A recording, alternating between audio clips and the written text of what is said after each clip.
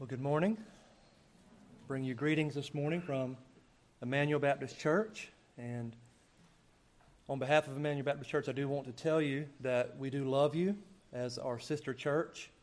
We pray for you often, and we are very, very thankful for our partnership in the gospel.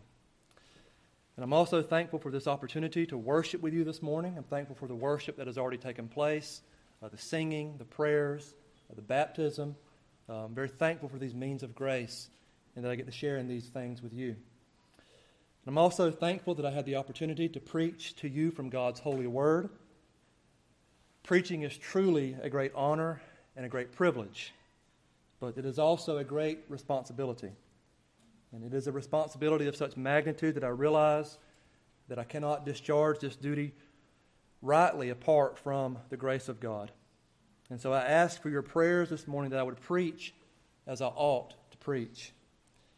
At the same time, however, everything I just said concerning the preaching of the Word is also true for those who hear the Word.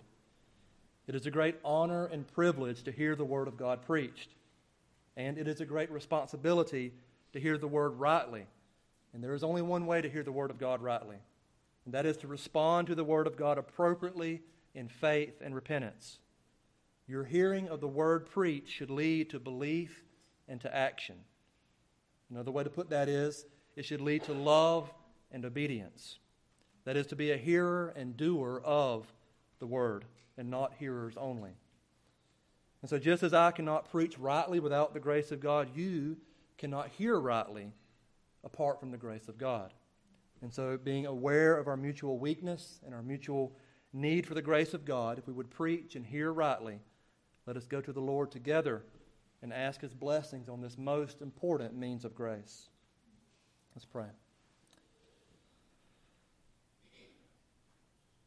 Our Father and our most gracious God, we come to you this morning as a congregation, both preacher and hearer, and we confess that left to ourselves we are weak. We are attempting to open your holy word and to have you speak to us from it through the activity of preaching and hearing. Lord, unless you bless, we realize that both our preaching and our hearing will be in vain. But Father, we know that you have chosen the foolishness of preaching to save and to sanctify your people. Lord, would you help me today as I preach? May I preach your word rightly. May what I say be true and according to a right understanding of your word.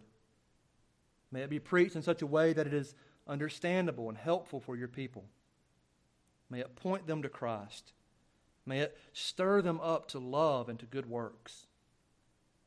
And may your people, even now by the influence of the Holy Spirit, engage themselves fully into worshiping you by listening to your word preached. May you give them discerning ears, and may you give them hearts of flesh that are sensitive to what you are teaching us today. And may your people be built up in love towards you and in love towards one another. And all of this to the glory of your Son, in whose name we pray. Amen. Well, at this time, I would invite you to please take a copy of the Scriptures and turn with me to Hebrews chapter 10.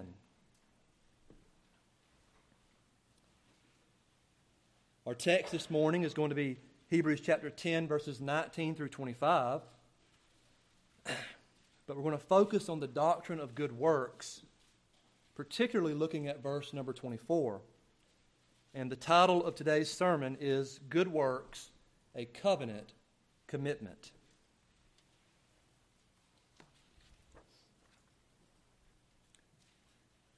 Well, let us read the word of our Lord together. We'll begin in verse number 19 of Hebrews chapter 10.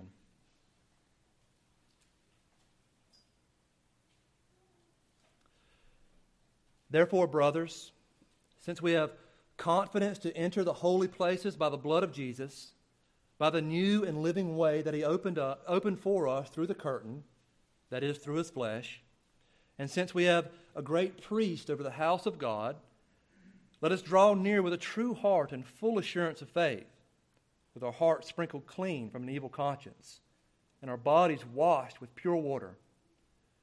Let us hold fast the confession of our hope without wavering, for he who promised is faithful. And let us consider how to stir up one another to love and good works, not neglecting to meet together, as is the habit of some, but encouraging one another, and all the more as you see the day drawing near. Well, I want to begin by turning your focus to verse 23. And here in this verse, we have a call from God through the writer of Hebrews to do what?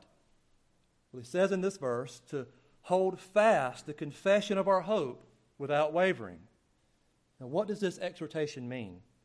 He says we are to hold fast. Well, where else do we see that phrase used in Scripture, this phrase of holding fast? Well, one place is way back in the book of Genesis, in chapter 2, verse 24. And the ESV translates that verse the following way. It says, "Therefore a man shall leave his father and his mother and hold fast to his wife, and they shall become one flesh." And so we see the phrase hold fast has the connotation of clinging on to or tenaciously holding on to something no matter what obstacles get in the way, or no matter what forces try to separate you from that which you are holding on to. And so in Genesis, we see the call is for a man to hold fast to his wife. In Hebrews, we see that the call is for a man to hold fast to the confession of our hope.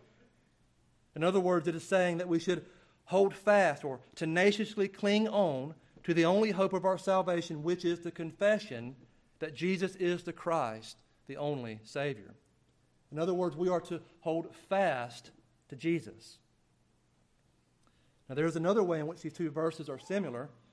In Genesis chapter 2, we see that this holding fast is a covenant commitment that is being spoken of.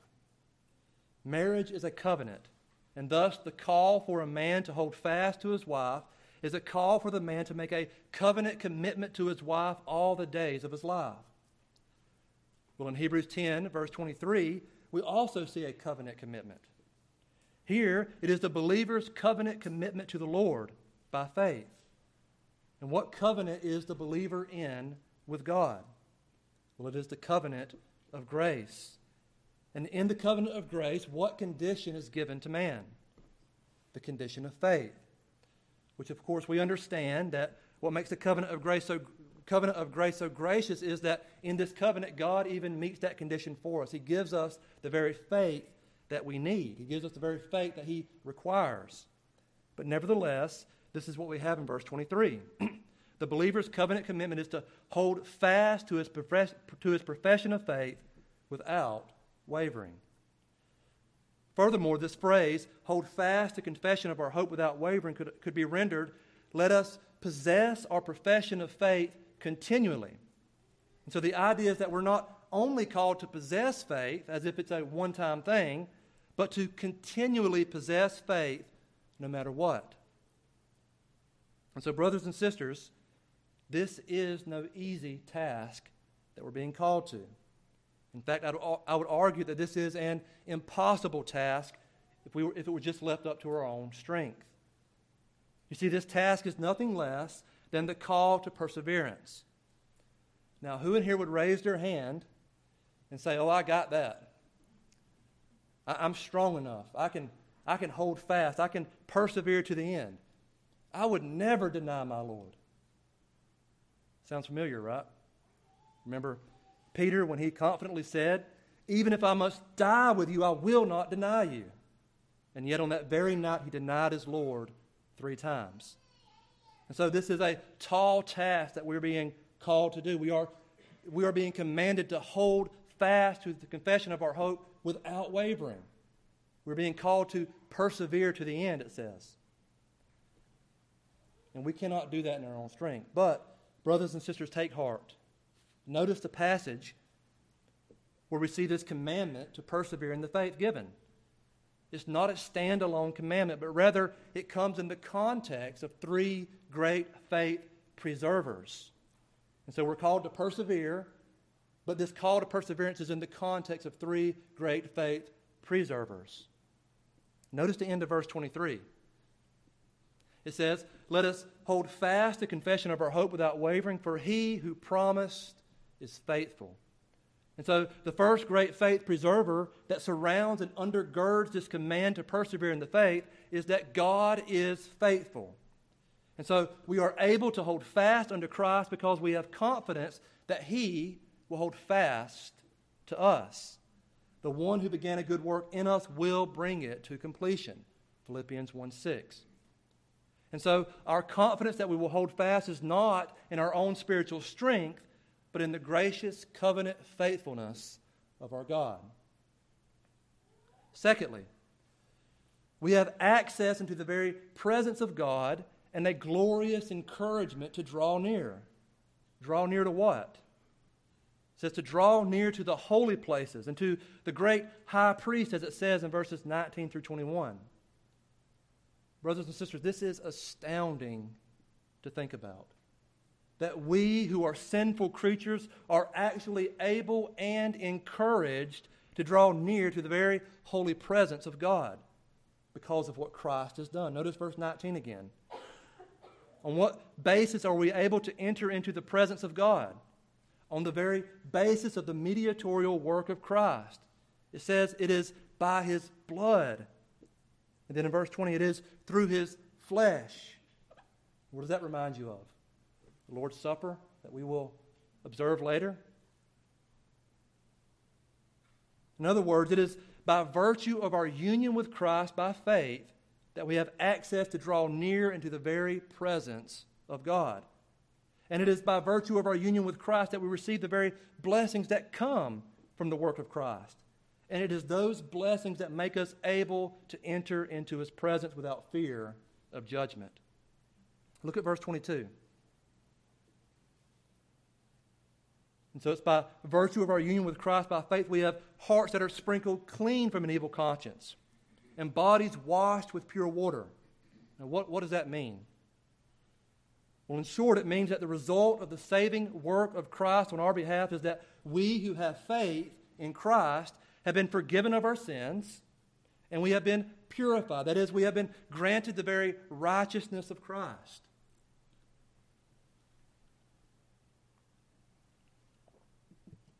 You see, we had two great problems keeping us out of the presence of God, out of the holy places. On the one hand, we were sinful, and on the other hand, we had no positive righteousness rendering us worthy to be in God's presence. But what Christ did in His perfect life and in His substitutionary death addresses both of those issues. He makes atonement for our sins by His death, thus addressing our sin issue. And His perfectly obedient life is credited to our account through faith, thus granting us the very perfect righteousness that we lacked, and which is required for all who would approach into the holy places, that is, into the very presence of God. So, for our sake He made Him to be sin who knew no sin, so that in Him we might become the righteousness of God. 2 Corinthians 5:21. Brothers and sisters, that's the gospel. And so the first great faith preserver that we have is the covenant faithfulness of God, the very character of God.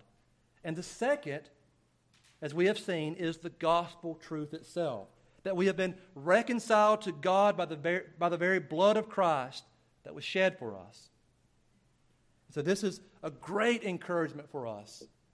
Remember that the commandment is to hold fast, persevere to the end. We have these two great faith preservers and sustainers to encourage us, that God is faithful and that we have the gospel. We've been reconciled to God through Christ. But praise God, there is even more encouragement to help us as we seek to hold fast. Thirdly, we have one another to help us as we seek to hold fast to the confession of our hope without wavering. Notice the corporate nature of verses 24 and 25. It says that we are to consider who? One another. And then in verse 25, we read that we should not neglect to meet together. And then we are again to encourage one another. And so we see this corporate language being used throughout this passage. And it has been said, and I believe rightly so, that the perseverance of the saints is a community project. And it is this concept in particular that I want to elaborate further on as we progress through this sermon. And so what I just did was I highlighted a particular verse, verse 23, and then sought to show you how the exhortation of that verse to hold fast comes within a greater context. So it's not a standalone exhortation. It comes within a greater context. Now, I want to take a few minutes with you to look a bit more specifically at this greater context. I believe this passage that we have just read, verses 19 through 25, shows us the very nature of Christianity itself. Well, let me explain. First, let us see how this passage shows us the very nature of Christianity. So when seeking to understand the nature of Christianity, we must first ask the question, what makes a person a Christian? So if we're going to understand what Christianity is, we must first understand what is a Christian. Well, what makes a person a Christian is not the same as what makes a person a member of any other religion. You see, you can be a Muslim or a Hindu or a Buddhist by simply saying you want to be a member of one of those religions and then following their system of beliefs and practices to one degree or another. So in all of those religions, it is simply an outward commitment that can be entered into entirely by the flesh. But that is not so with Christianity. A Christian is not a person who simply commits to following Christian beliefs and practices. A Christian is a person that has experienced actual and supernatural change. Now, I don't have time this morning to go into all the details of these things, but I want to speak of three great objective changes that take place in a person who is a Christian. First, a Christian is a person whose legal status with God has changed. That is, they have been justified, which means they are no longer guilty in the court of God. Their sins have been forgiven, and they have been credited with the very righteousness of Christ. This is a factual reality for the Christian. This does not happen in any other religion because all other religions are shams.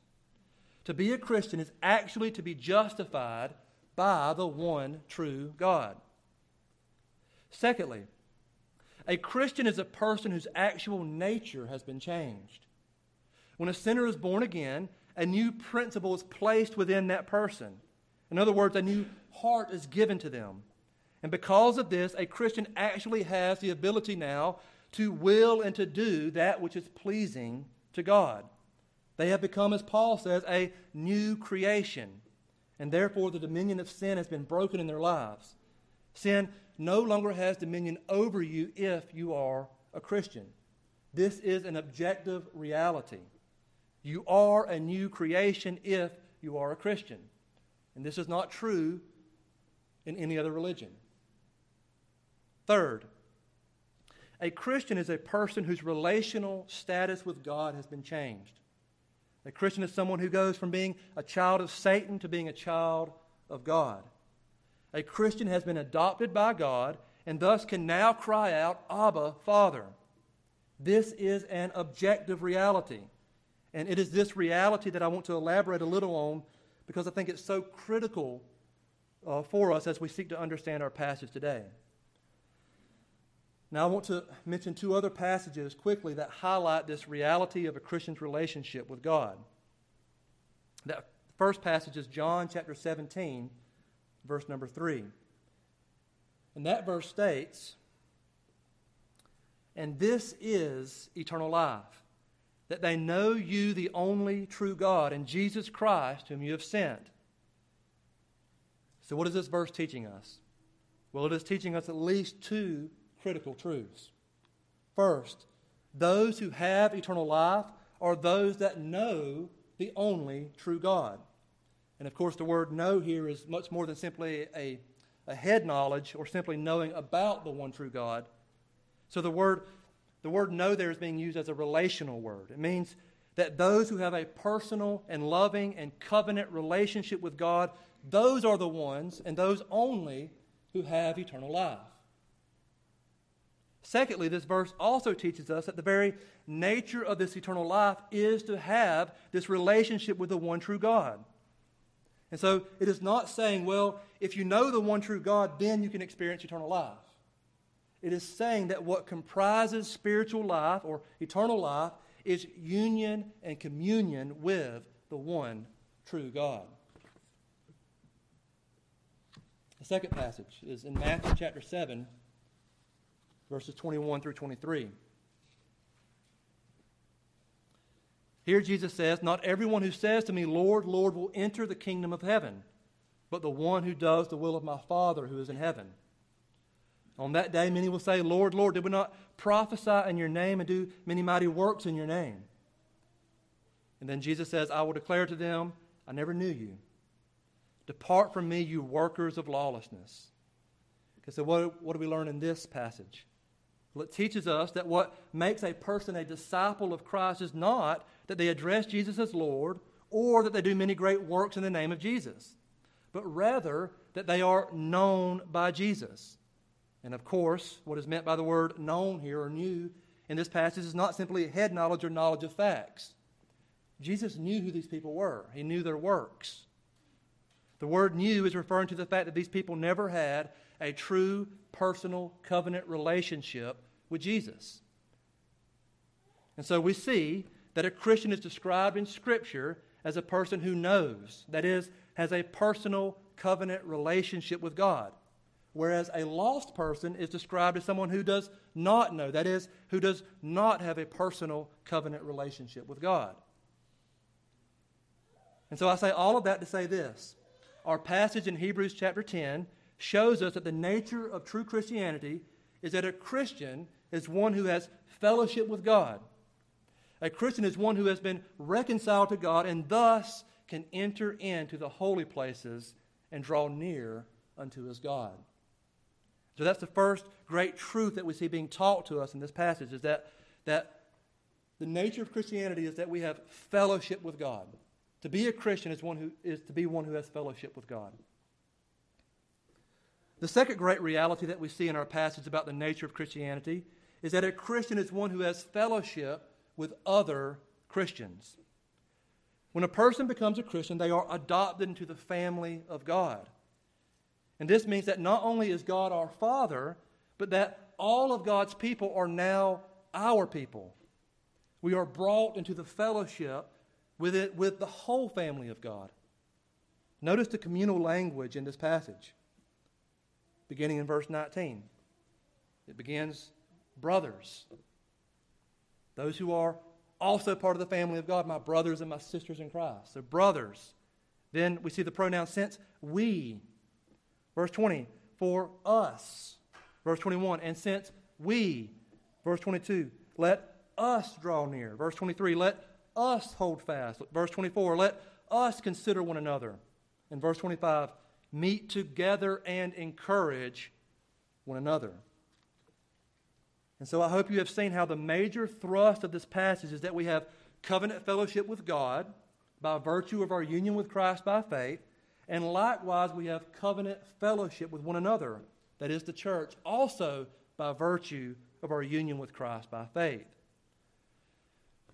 That's really Christianity 101, brothers and sisters. That's what Christianity is. To have fellowship with the one true God through Jesus Christ and have fellowship with His people. Thus, we as the covenant people of God gather together under our mutual confession and interest in the gospel and under the reality that we are united to one another by God. Now let us turn our focus to verse number 24.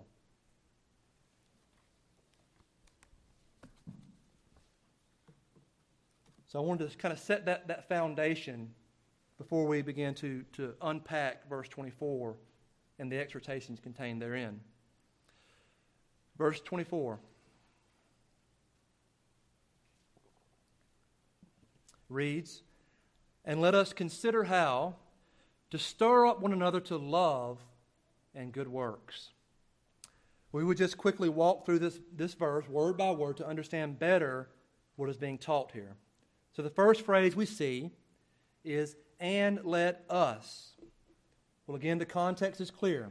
The us is referring to the believers who have covenanted together to be a church of the Lord Jesus Christ.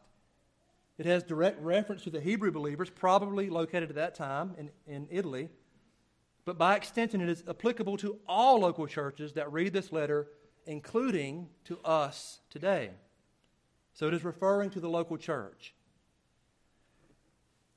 And this is something that's so interesting to me about the New Testament in particular.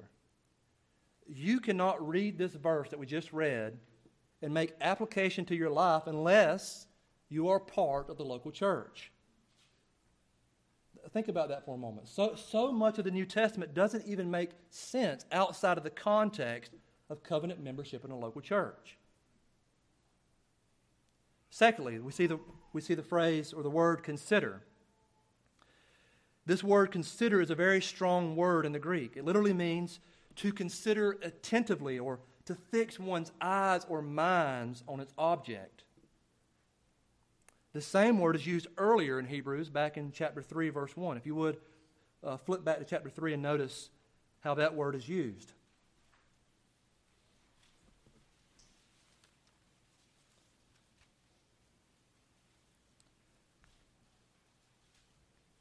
It reads, therefore, holy brothers, you who share in a heavenly calling, it says to consider Jesus. In other words, we are to consider attentively or to fix one's minds or gaze upon the Lord Jesus Christ. Okay, so in chapter 3, verse 1, we are called to consider Jesus. Now, what are we called to consider in Hebrews 10, verse 24? Well, in the ESV it reads, and let us consider how to stir up one another to love and good works. And as I studied the translation of this verse, I believe there's a better way to translate this verse. The ESV's translation makes the object of this consideration on how to stir up one another to love and good works, whereas some of the older translations, such as the KJV, translate this verse in the following way. The KJV reads, and let us consider one another to provoke unto love and good works. And I believe that rendering of this verse fits the context better. And so the object of our consideration is actually to be our fellow Christians within the context of the local church. And so, brothers and sisters, we are being called in verse 24 to consider one another, to consider one another attentively, to fix our minds on one another. This is what is expected between brothers and sisters in the church. So I ask you this question. Was that on your mind and on your heart this morning as you prepared to come to worship today? Were you considering, I'm going to church, I'm going to be meeting with my brothers and sisters?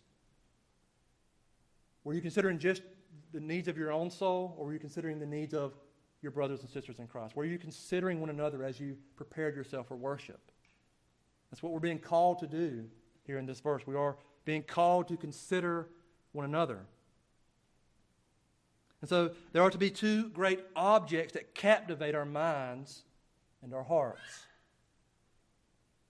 In Hebrews 3:1 we read we should consider Jesus, and in Hebrews 10:24 we should consider one another. So those are the two great objects that should captivate our minds and hearts. We should be considering Jesus and considering one another. Sounds a bit like the two great commandments, doesn't it? To love the Lord your God with all your heart, mind, soul, and strength, and to love your neighbor as yourself. That's what we have here. Consider Jesus. Consider the Lord. Love the Lord. Consider one another. Love one another. That's what we have here. Brian Borgman puts it this way, and I think he does a good job of summarizing the teaching of this verse. He says, in our excessively self-centered culture, we might like to change the pronouns of the first two exhortations to me. Let me draw near. Let me hold fast. But the fact is, we can't escape the application that the writer of Hebrews draws out from the once-for-all sacrifice of Jesus. And that application is radically community-oriented. He goes on to say, I would suggest to you that the book of Hebrews emphasizes that the Christian life cannot be lived in isolation or separation. In fact, a so-called Christian life lived in isolation or separation is not a Christian life at all. Christian life is to be lived under the gospel, in community with one another. In other words, to consider Jesus is to consider one another, end quote. And I give a hearty amen to that quote. That is Christianity 101. That's what Christianity is. To love the Lord your God, to love Christ. And because you love Christ, you love His people. Okay, so we have seen that we are to consider one another, but we are to consider one another with a purpose in mind. Now, what is that purpose? Well, our verse tells us that this purpose is to stir up one another to love and good works. And so this phrase, stir up, what does this phrase mean? Well, actually, the Greek word that is translated is the word paroxysmos. And this is where we get that often used English word paroxysm. You know, have you had a paroxysm this week? Well, you don't know, do you? You got to know the definition first. So what is a paroxysm? Well, a paroxysm is an outburst of motivation or action. And this word is actually only found in the New Testament in one other place. It is found in Acts chapter 15:39, where it says that there arose a sharp disagreement between Paul and Barnabas. And so in Hebrews, it translates it as stir up, and in Acts, it is translated as sharp disagreement. And so what does the Greek word mean? Well, the word means to incite a change in motivation and action. And so once again, the word that is used here is a strong word. It is an aggressive word. We are exhorted here to stir up or to incite or to provoke one another to a change in our motivation and in our actions. In other words, we are to so love one another that we should make it our aim to stir one another up to change our motivation and our actions. Well, the next phrase in this verse is where we see what that motivation and action are to be. The motivation, of course, is love. We are to stir one another up in such a way that our hearts increase or change in love. And this motivation of love is to go past just being a good intention. It is to result in actual good works. And so this holy motivation is to lead to holy action. And so now we finally get to the point in the sermon where we will address the doctrine of good works. But I thought it necessary to show you how the context of this passage before us,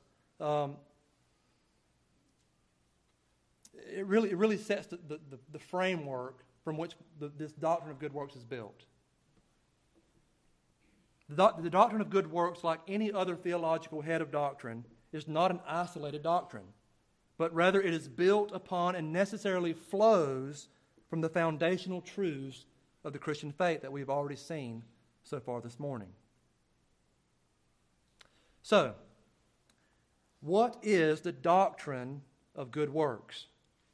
Well, before we define good works, I think it is important to just quickly mention the necessity of good works. As we will see a little later when we look at our confession, good works are not optional. Good works are the true fruit of a true saving faith. Jesus says that every tree that does not bear good fruit is to be cut down and thrown into the fire. James says that faith without works is dead. Paul says that we are created in Christ Jesus for good works. And so, just as the Bible knows nothing of a churchless Christianity, the Bible knows nothing of a Christianity devoid of good works. And so, if you are a Christian, you will be engaged in good works. And thus it follows that if you are not engaged in good works, then you are not a Christian. And so we see the necessity of good works. If you are not engaged in good works, you will be cut down and thrown into the fire and burned. And so this is not a light matter that we're dealing with. Good works are of absolute necessity in the Christian life. Now, let us define what good works are. But this time I would ask if you would turn to the back of your Trinity hymnal and notice page 678.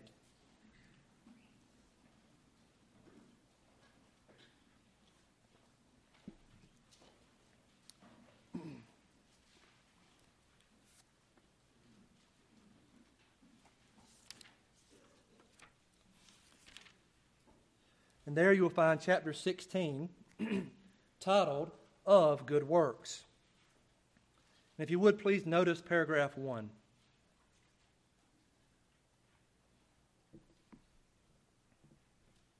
Here it gives a very brief but needed definition of good works. It says, good works are only such as God hath commanded in His holy word, and not such as without warrant thereof are devised by men out of blind zeal or upon any pretense of good intentions. In other words, for something to be a good work, it must be that which God has commanded to be done in His word. In other words, a good work is a work that is in agreement with the revealed will of God for our lives. But is that all that is required for a work to be a good work? Well, in one sense, yes. But in another sense, we need to make sure that we recognize that there is a difference in outwardly keeping the commandments of God and truly keeping the commandments of God. For example, the Pharisees, they were known for their meticulous keeping of the law, and yet their hearts were exceedingly wicked. Their fruit was bad fruit. Their works were not good works, even though they, in a sense, kept the law outwardly. So what must be present for our keeping of God's commandments to be good works? Notice one chapter over in Hebrews 11. Verse 6.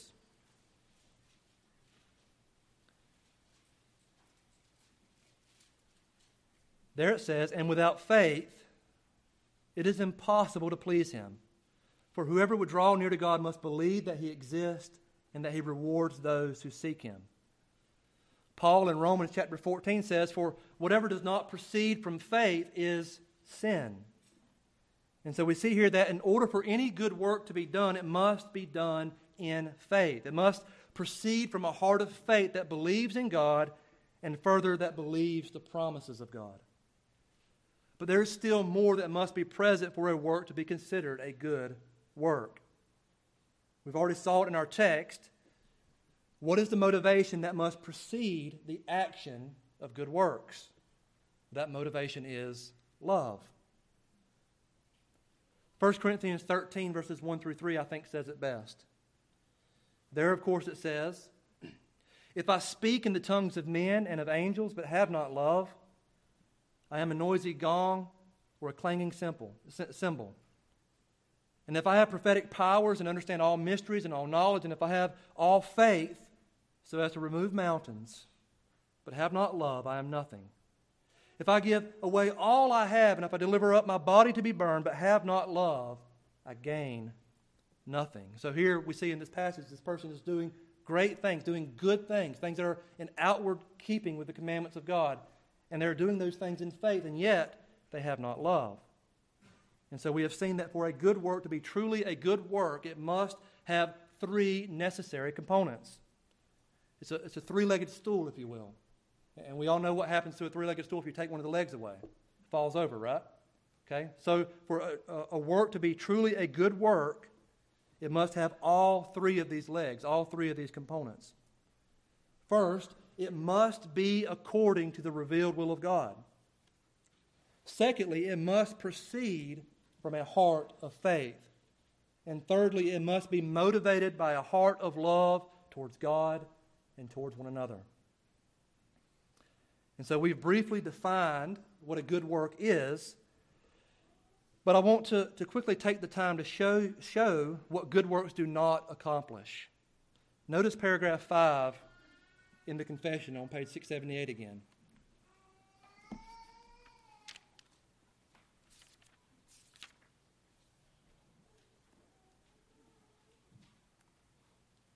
And notice the first line.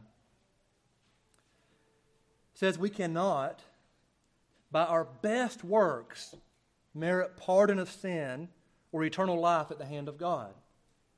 And so here we see that our good works are not the basis of our salvation, but rather they are the result of our salvation. Notice paragraph 2. It says here that these good works, done in obedience to God's commandments, are the fruits and evidences of a true and lively faith. And so the order is clear. salvation, and then good works. And so we are created anew in Christ for good works that we should walk in them. And that is so important for us to firmly grasp. We do not do good works to gain a right standing with God. I've taught in the setting of the Addiction Recovery Center. I've taught youth Bible studies, and that is a very hard truth to drill through someone's thick skull. You can lay out the gospel to somebody, and then at the end tell them, so what must you do to go to heaven? And they'll say, well, I need to do good, or do better, try harder.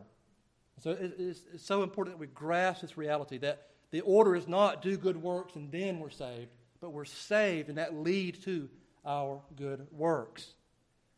And so we do not do good works to gain a right standing with God. That is anti-gospel or anti-Christian. And that goes for the unbeliever and the believer alike. I'm sure many of you have sinned and felt ashamed for your sin and felt unworthy to enter into the presence of God. And the inclination of your heart in that moment was to do what? Many times it is to, let me go do some good works. Let me go do some good things. Let me go do something that makes me feel better so that I can then come into the presence of God. Be on guard against such thinking. In Scripture, the indicative always precedes the imperative. When you sin, you need the gospel. You need a fresh understanding that the work of Christ on your behalf, that it is more than sufficient to secure your standing before God. And it is only from a heart that is rested and gloried in the finished work of Christ that is sufficiently prepared to go and to do good works for the glory of Christ. That's extremely important. I'll repeat that again. It is only from a heart that is rested and gloried in the finished work of Christ that is sufficiently prepared to go and do good works for the glory of Christ. And so the order is clear. The gospel first, being reconciled to God first through the work of Christ Jesus, and then go and doing good works as a result of that. So we have seen what our good works do not accomplish. They do not merit or accomplish our salvation. Christ accomplishes our salvation. But now let us look at what good works do accomplish. In other words, let us answer the question, why should we stir one another up to good works? Well, our confession of faith, once again, is helpful in answering this question.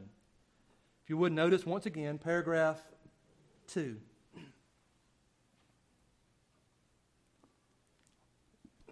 And we'll take the time to read this paragraph. And as I read this paragraph, I want you to notice 7 benefits that result from the practicing of good works.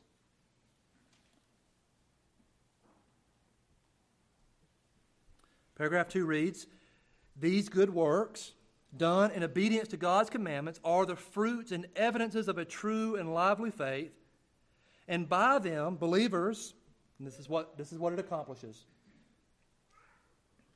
"manifest their thankfulness, strengthen their assurance, edify their brethren, adorn the profession of the gospel, stop the mouths of the adversaries, and glorify God, whose workmanship they are, created in Christ Jesus thereunto, that having their fruit unto holiness they may have the end, eternal life."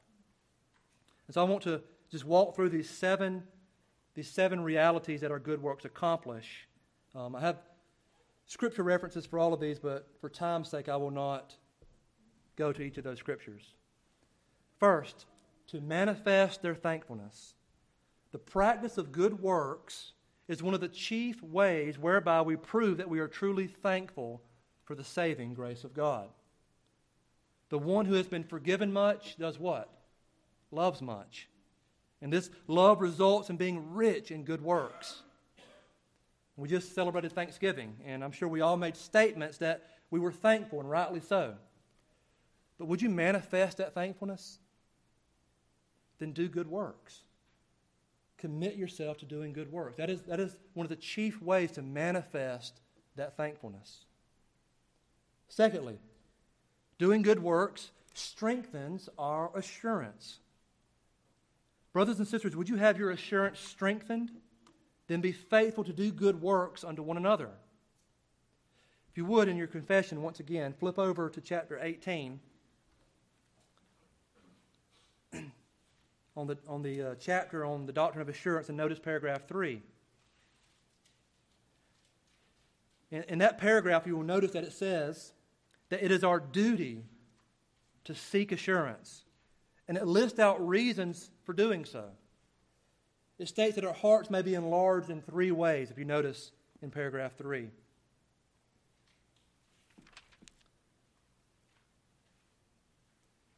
Picking up in the middle of the paragraph, it says, "And therefore it is the duty of everyone to give all diligence to make their calling and election sure." Why? That thereby his heart may be enlarged. In what 3 ways? First, in peace and joy in the Holy Spirit. Secondly, in love and thankfulness to God. Thirdly, in strength and cheerfulness in the duties of obedience, aka good works. And so here we see a wonderful relationship between good works and assurance.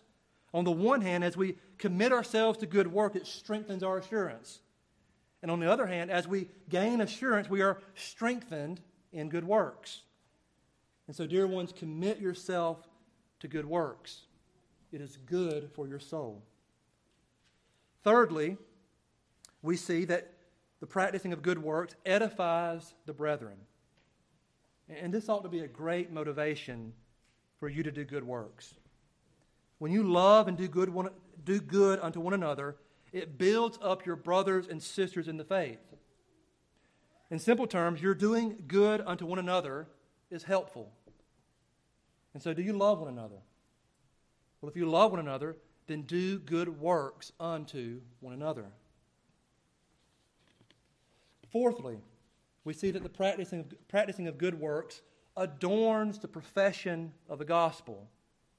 Now, this one ought to be a great motivation to us. You see, brothers and sisters, our doing good unto one another is not only helpful within the context of our local church, but it is also a great means of evangelism as well. Jesus said that the world will know that you are my disciples by what? By your love for one another. Well, can the world see your love for one another apart from you doing good works unto one another? Of course it can't. You could say all day that you love one another, but the world can't see that. That's invisible. But the world can see you doing good unto one another. And thereby that adorns your profession of the gospel. And it is a great means by which we evangelize the lost. And so if the world would know that you are disciples of Christ, then you must be engaged in doing good unto one another. And so commit yourself to outdo one another in doing good and showing love for the sake of the gospel. A fifth benefit of doing good works is it stops the mouths of the adversaries. Now, this motivation is closely associated with the previous one. We all know this to be true. The enemies of Christ are constantly looking for ammunition to cast aspersion on Christ and His church. The evil one, Satan, is an accuser of the brethren, and the disciples of Satan are likewise committed to finding fault within the church. And so, when you do good works, you stop the mouths of the adversaries. I'll read 1 Peter 2, verses 12 and 15 to illustrate this. 1 Peter 2:12 reads, "Keep your conduct among the Gentiles honorable, so that when they speak against you as evildoers, they may see your good deeds and glorify God on the day of visitation." And then verse 15, "For this is the will of God, that by doing good you should put to silence the ignorance of foolish people." And so the fifth benefit of doing good works, it stops the mouths of the adversaries. The sixth benefit is that it glorifies God. Our good works bring glory to God. And is there really any other motivation needed to do good works? If that was the only motivation it gave, that would be enough. That when we do good works, it brings glory to our Father in heaven. And so, do you desire to see God receive glory? Well, then do good works. Jesus put it this way in the Sermon on the Mount. He says, "In the same way, let your light shine before others so that they may see your good works and give glory to your Father who is in heaven. The seventh benefit that it mentions in this paragraph is that the end of such good works is eternal life. Because good works are the proof of a true and lively faith, we can have great confidence that the end or telos of a life committed to good works is eternal life. Now, it is not saying that our good works merit this eternal life, but rather it is the necessary proof or justification of our faith that saves. And so we enter into eternal life by faith. We are justified by faith alone, but our good work justifies or proves our faith. And so, as our confession states in chapter 11, paragraph 2 on justification, it says, faith, thus resting on Christ and His righteousness, is the alone instrument of justification. So we're saved, we're justified by faith alone. Yet, this faith is not alone in the person justified, but it is ever accompanied with all other saving graces, and is no dead faith, but works by love. And so, the end of a life committed to good works for the glory of God by a person who's been reconciled to God through Christ Jesus is eternal life. And so if you would inherit eternal life, then do good works. Now I want to add an eighth aspect here that is not mentioned in the confession, at least not explicitly. We've talked much at the beginning of the sermon about how fellowship or communion with God is at the very heart of what it means to be a Christian. Well, we must realize that in our communion with God, we actually partake in the very life of God. Now, this kind of language may seem strange to our ears, but this was common language to our Puritan forefathers. For example, we speak of the communicable attributes of God. Now what does that mean? Well, it means that God has certain attributes that He shares or communicates with His people. For example, our God is a good God. He does good unto all men, and especially unto the household of faith, especially to His covenant people. And so we likewise are to do good unto all men, and especially unto the household of faith. And so this means that when we engage in good works, we are communing with God in such a way that we actually partake in the very life of God. In other words, as we grow in good works, we are being conformed into the image of Christ. And as we are conformed into the image of Christ, we grow in good works. And so my question to you is this: are you approaching good works as a means by which you can fellowship or commune with the one true God? Begin to think in those ways as you seek to render obedience to God and to do good unto your neighbor. And as you begin to think in that way, you will understand that it is no small thing to do a good work. It is not a small thing to do a good work. It is a result of the very grace of God. So think in those ways as you seek to do good unto your neighbor. Well, at this time, I want to make a couple of points of application and then bring this to a conclusion. The first point of application that I would make for us is this: we have a duty to stir up one another unto love and good works, and that this duty is a reciprocal duty. So first, our duty is to stir up. We have the duty to consider one another so as to stir them up to love and good works.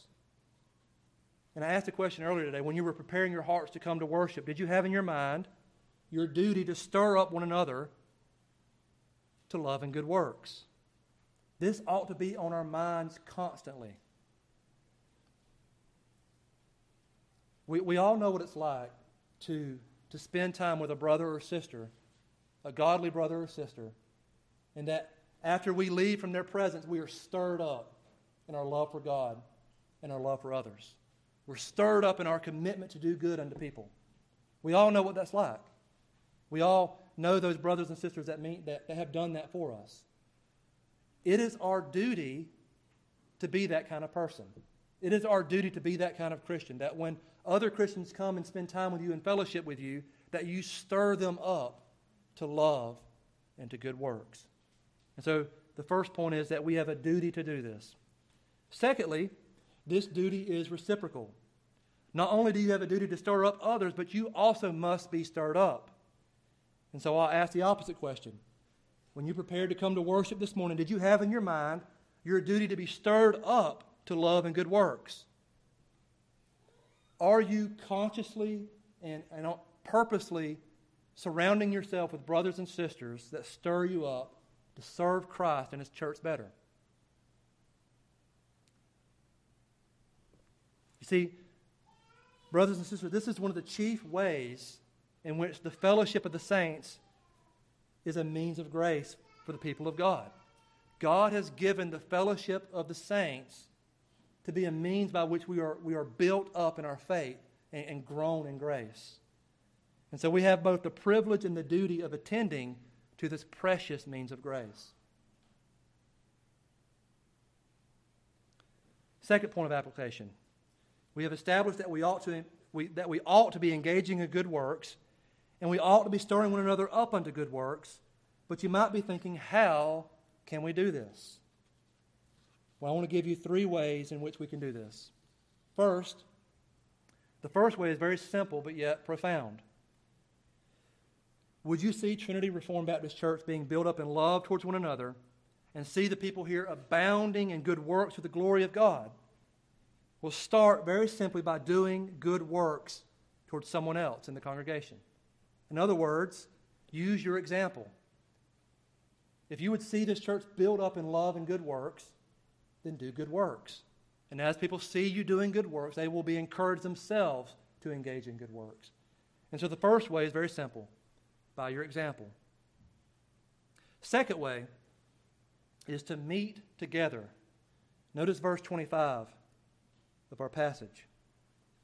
Here the writer to the Hebrews shows once again a very simple yet profound way in which we can stir up one another unto love and good works. He says, don't neglect to meet together. And so one of the best ways you can see the church growing in good works is this. It's very simple. Come to church. Your presence when the body of Christ meets is more valuable than you realize. And so, brothers and sisters, consider one another. Again, come to church. This is a commandment from God, but it is also a precious means by which you can love and help one another to grow in grace and persevere to the end. Third, notice again in verse 25. Here it says that we are to encourage one another, and all the more as we see the day drawing near. And so we stir up one another by our example, we stir up one another by our very presence, and we stir up one another by encouraging one another with the truths and promises of the words of God. So what can we say to one another to stir them up to love and good works? Well, think of the passage that this exhortation is given in, and that will give you everything you need to know about or to know on how to encourage one another. First, we encourage one another with the gospel. We encourage one another with the reality that we can enter in to the holy places by the very blood of Christ. And so encourage one another with that truth. We made the mention, we stated earlier that it is a heart that is resting in the finished work of Christ. That is the only heart that is rightly prepared to go and do good works. And so encourage one another with the finished work of Christ. Point them to Christ. Point them to what He has done and what He has accomplished through His perfect life and perfect sacrifice.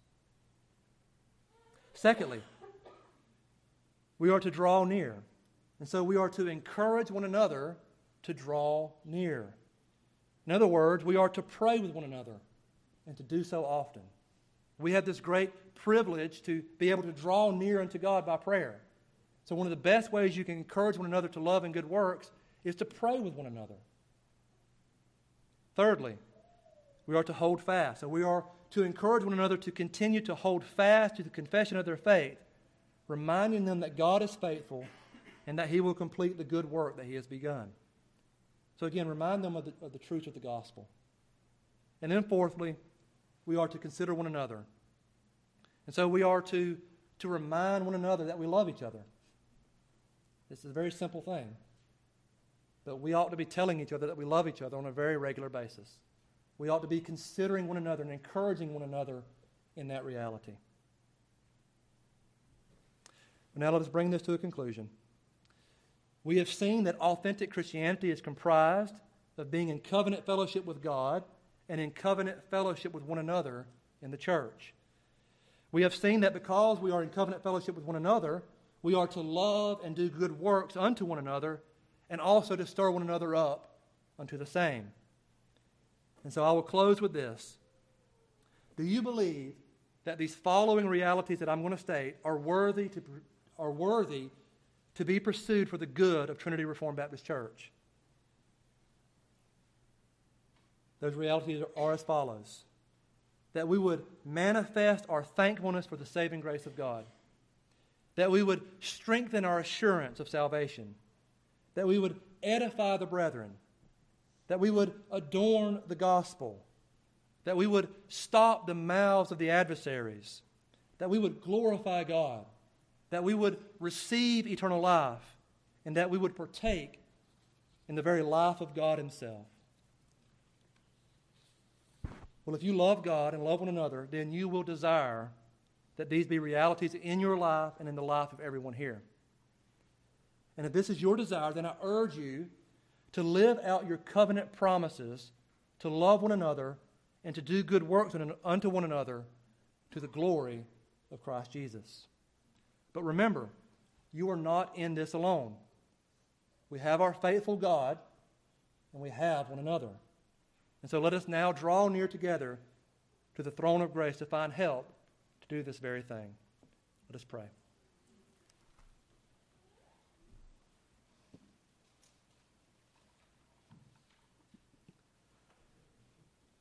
Holy Father, we do thank you for your word. We do thank you for the precious truths contained therein. Father, we have seen that what it means to be a Christian is to have fellowship with you, to be able to draw near into your presence by the very blood of Christ. Father, we have also seen that what it means to be a Christian is to be brought into a covenant fellowship with other Christians in the context of the local church. Lord, we thank you for your church. Father, we thank you for those brothers and sisters that we are covenanted together with. Lord, forgive us for taking them for granted. Forgive us for not loving them as we ought to. And Lord, we pray that you would grant us much grace to do much good unto one another. Grow us in love, grow us in faithfulness, grow us in the doing of good works. And may this be to the glory of your Son, Jesus Christ. And may it be to the good of your people here at Trinity. We ask this in Christ's name. Amen.